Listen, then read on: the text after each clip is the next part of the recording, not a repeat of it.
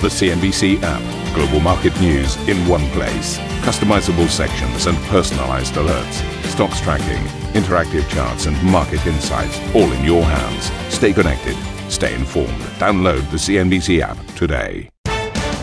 Good morning, everybody. Welcome to the program. This is Squawk. Asian shares rise on a report the US and China have struck a trade truce ahead of a meeting between Presidents Trump and Xi at the G20 this weekend. We're meeting with China. Just so you know, China has been paying us billions and billions of dollars. Until I got here, they never paid this country 10 cents. So we'll see what happens with China. President Trump talks of unlimited time to reach a deal with Iran, adding he's not considering boots on the ground, as Tehran says it could breach its uranium limit today. Elsewhere, Democratic presidential candidates, a clash over healthcare and immigration, but unite in their criticism of President Trump's economic policies in the first round of debates. And rumors ring that the EU is set to greenlight Vodafone's $22 billion takeover of Liberty Global after agreeing to concessions.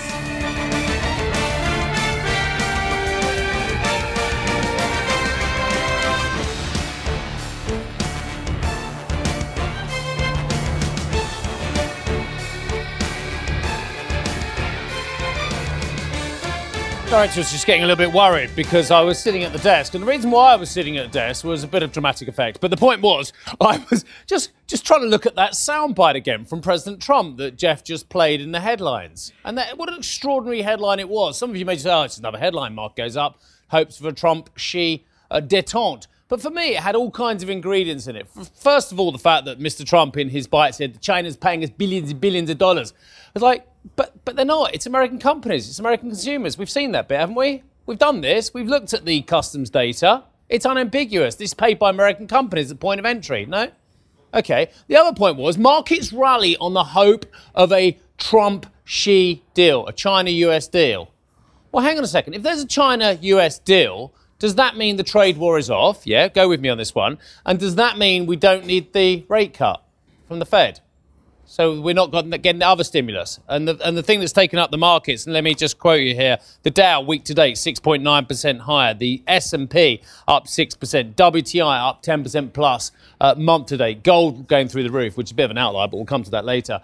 So does that mean all those rallies that have happened on the back of the hopes of a more dovish Powell, that's all off the table if we get a trade deal? Again, I don't know the answer, but look at this. Wait, amazing, isn't it? We rally when things are so bad that Powell's got to cut rates, and we're rallying if he might not have to cut rates if we get a trade. I'm really confused. Thank goodness we're getting certainty from policymakers like Mark Carney. Yeah, there we were a week ago going, Bank of England, and I'll quote the headline, I think it was the Reuters headline, the Bank of England to plough a lonely furrow talking about rate hikes. This week, go forward another week, and we're talking about Carney's talking about a rate cut if there's a no-deal Brexit.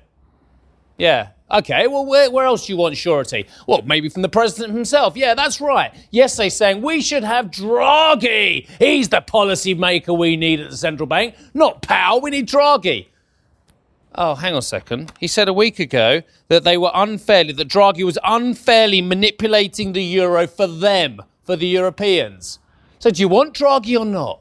Are we going to have a trade deal or not? Is a trade deal good or not? Is a rate cut in the bag or not? It is blooming confusing, but I can tell you the markets are just taking a little bit of a pause yesterday.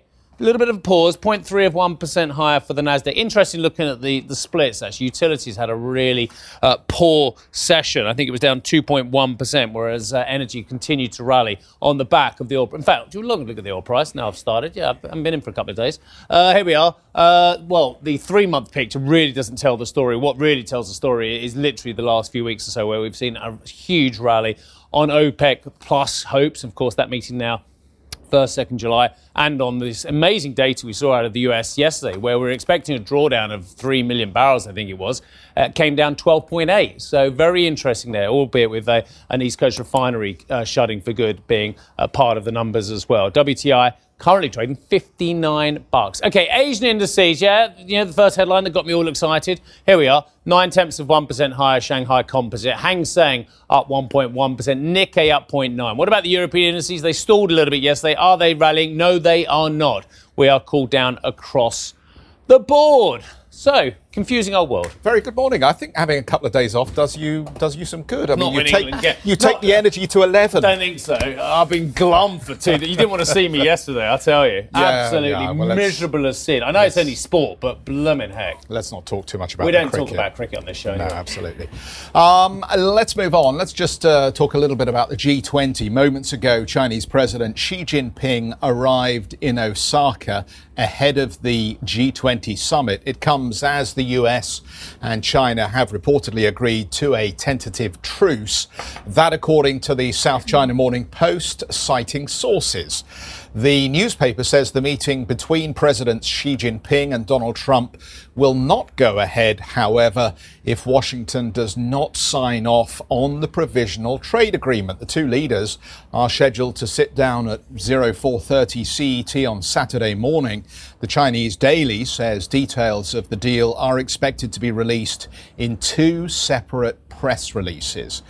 Right now, President Trump is on his way to Japan. Before he left Washington, D.C., Trump told reporters a trade deal with China is possible this weekend, but he also said the U.S. could impose additional tariffs if an agreement cannot be reached.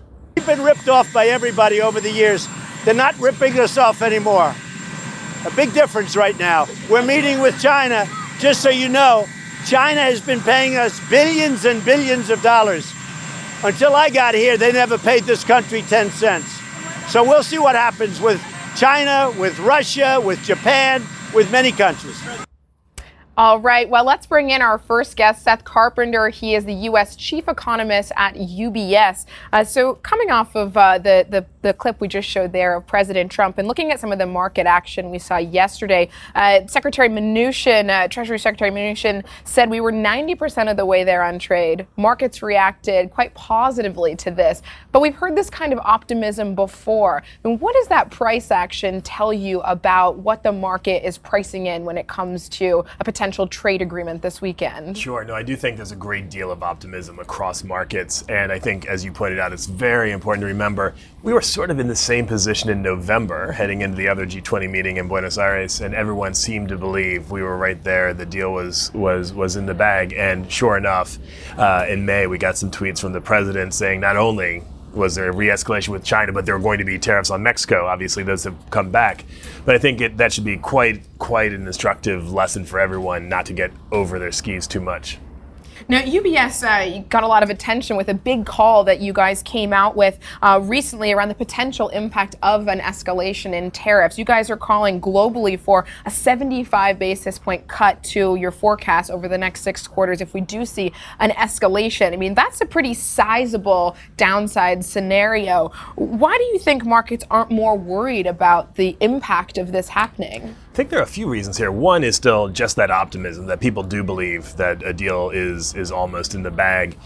Second, I think there's just been a great deal of uncertainty about how big of an economic effect it is when you have these tariffs. I remember I may have actually been here a year ago, last summer when this was first bubbling up, and we at the point at the time had said, trade deal is a big thing. We're going to see a slowdown in the U.S. in the fourth quarter of 2018, maybe spilling into the first quarter. It'll cause the Fed to pivot away from being hawkish.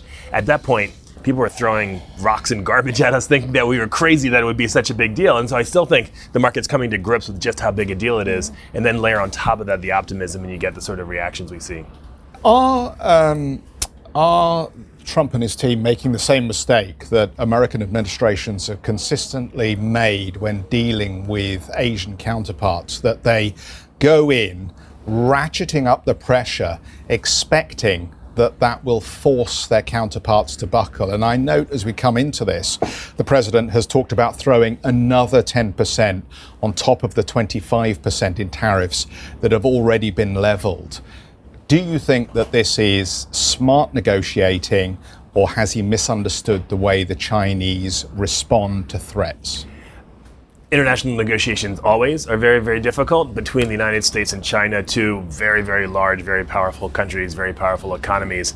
It makes that kind of interaction even more fraught. And we have heard from Chinese officials about the need for negotiations that continue with dignity.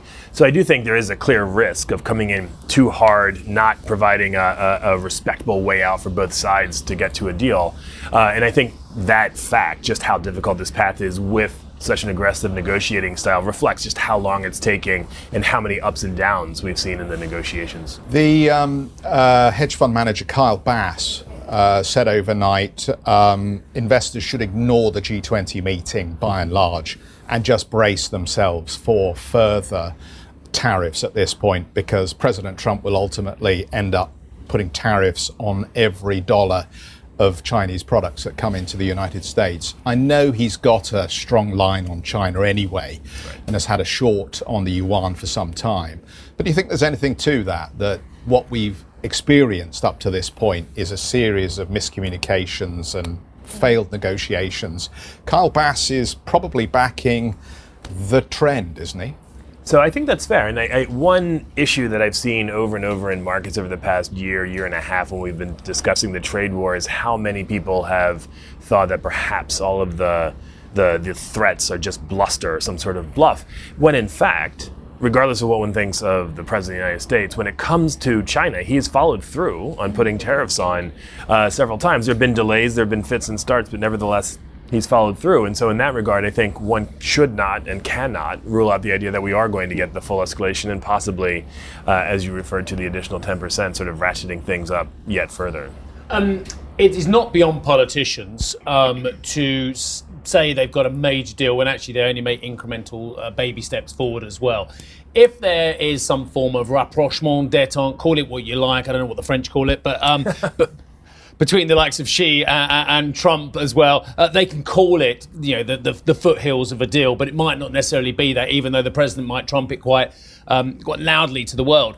A meaningful deal and a deal. There's a very big difference between the two, though, isn't there? Oh, there's a vast difference between saying that you have a deal, actually having a deal. But then I'll go one further. There's also a big difference from them after the G20 meeting, having that great photo opportunity where they're smiling, they're shaking hands, they say this is great, we've got a deal. There will be that regardless, though. So I agree with you, but then the question becomes, what does that mean? Does that mean that the rest of the escalation doesn't happen? Does that mean the rest of the escalation doesn't happen and we get a rollback of existing tariffs? I mean, the spectrum of possible outcomes is just enormous. So the $64,000 question is, what does Powell do on the back of this as well? Are we going to hold that off a little bit so we can leave viewers waiting? Let's do that. Let's do this.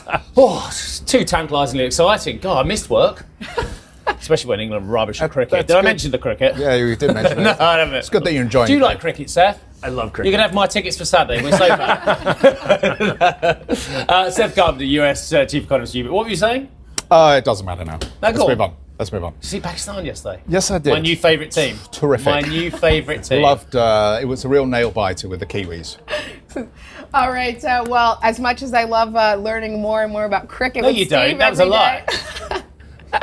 I just want to bring you some news around Huawei, a story that's, of course, been getting a huge amount of attention over the last several months. Huawei, in the latest, has denied reports its employees cooperate with the Chinese military. The company's chief legal officer told CNBC its products are solely for civil use. This follows an earlier Bloomberg report suggesting employees worked with the People Liberation Army on research around AI and radio communications. Huawei's alleged relationship with the Chinese government has been a major point of concern for Western governments and seen Washington, of course, blacklist it from doing business with U.S. companies. And the fascinating question, which we don't have an answer to, and I don't think Steph does either, is Huawei part of the deal? Or is it a security threat which is on a different side of the roster? We just don't know, because sometimes we think it is part of the deal. Other times we're told it's a security threat and it's a completely different issue. Again, lack of policy clarity. This is our thematic, isn't it? It's suddenly become our thematic today, Jeffrey. Yes, it has. Profits at Chinese industrial firms have rebounded after months of decline amid US trade tensions and domestic growth concerns. May industrial profits rose a mighty 1.1% on the back of better sales and margins in the equipment and coal sectors. There we go. That's a marked improvement on the previous month's data, where profits fell by almost the most in almost 3.5 years. On the data front, Eurozone consumer confidence expected to remain steady, while the first read of German inflation for June is seen at 1.4% unchanged on May. The final reading of US first quarter GDP seen unchanged at 3.1%. All of that on your economic calendar for the day ahead. Coming up on the programme, the activist investor then Elliot reveals its stake in Bayer. We'll look at what that means for the beleaguered German chemicals company. Ahead, EU regulators reportedly set to approve Vodafone's deal with Liberty Global. Details after the break. And if you just can't get enough of Squawk Box, be sure to tune in to our very own podcast. Head to CNBC.com, Apple Podcasts, Spotify, or wherever you get your podcasts to have a listen and download today's episode. And for our listeners, stick around for more.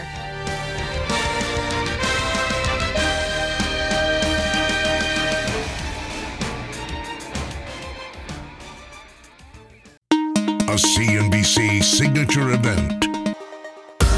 East Tech West, CNBC's exclusive invitation-only retreat, returns to Nanshao, Guangzhou, China in 2019. We explore all things tech, from artificial intelligence to 5G. Join the world's most prolific investors, inventors, and entrepreneurs as they share their stories and celebrate innovation. Visit easttechwest.com for an application to attend.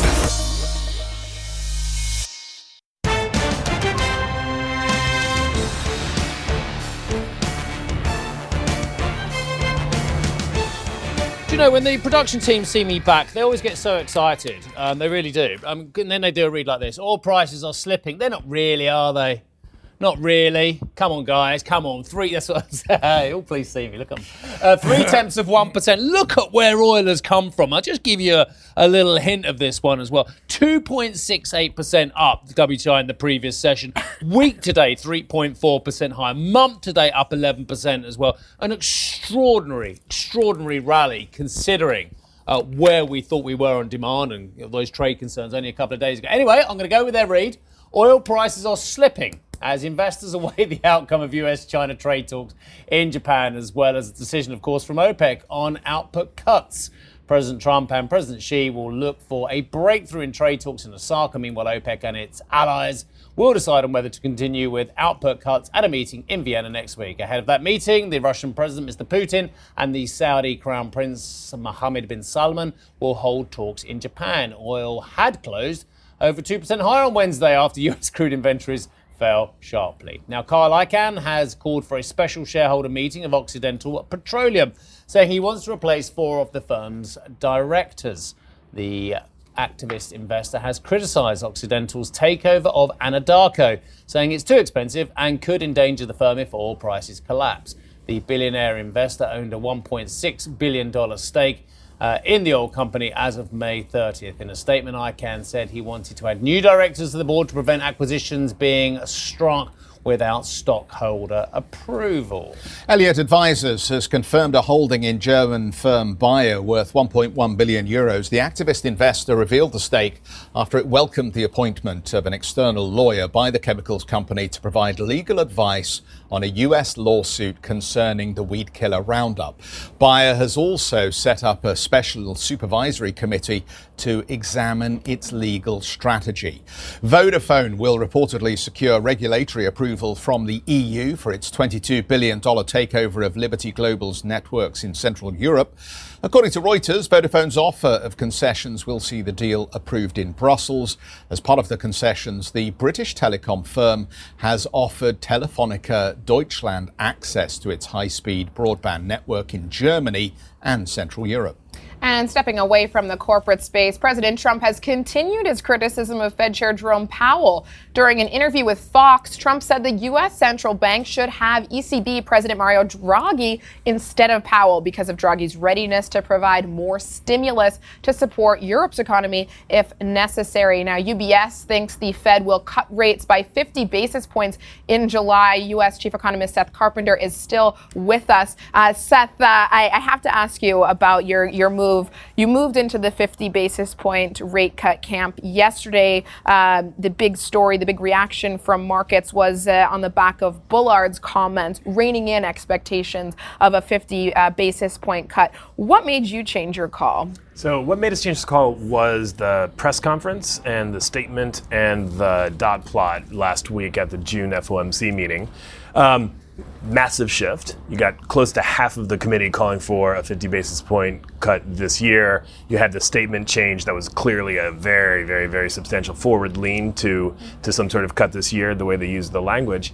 And it seems like overall, they're shifting away from their data dependence towards something that's closer to a risk management strategy where you ask yourself, boy, not sure where the economy is it fine, is it in a bad situation?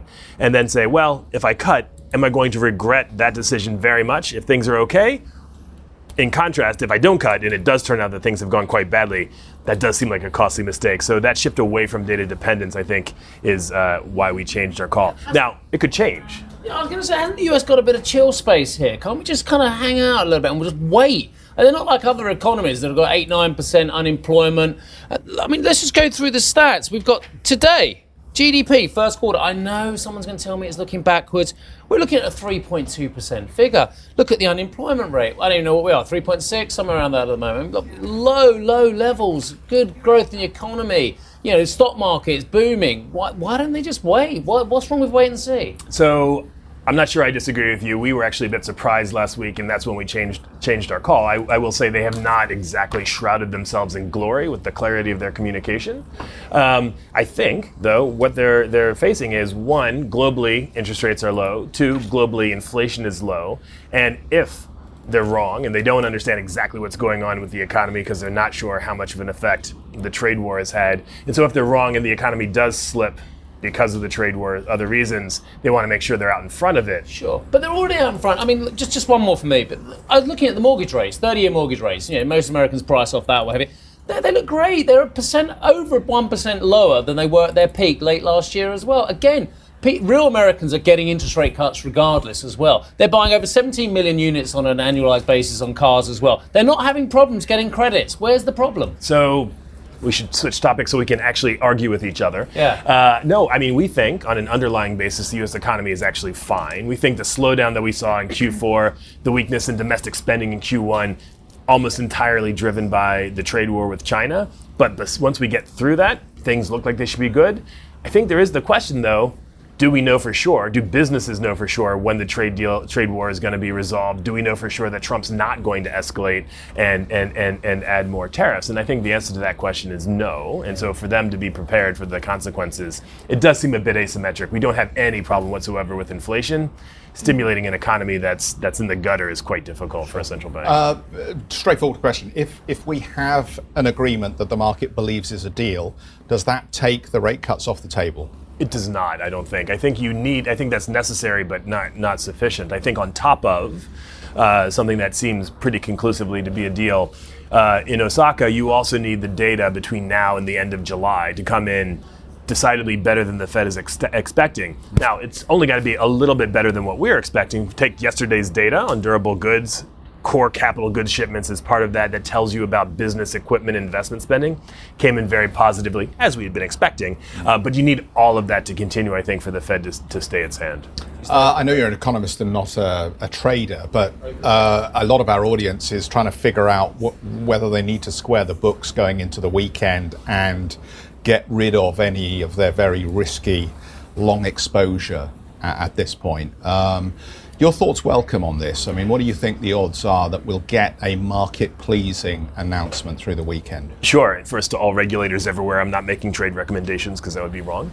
No, I mean, I think our baseline case is, in fact, it will be a benign outcome. It will look as if we're continuing to make progress, but there's no reason to be overly confident that will be the case. And I think any surprise at this point, given where people seem to be vis-a-vis the likelihood of the outcome, it could hurt pretty dramatically if people are wrong. Seth, does the rest of the world need a US rate cut more than America needs a rate cut, given everything we know about the billions of dollars, hundreds of billions of dollars refinancing that needs to happen in dollars or other currencies? But let's face it, a strong dollar can hurt a lot of these other countries.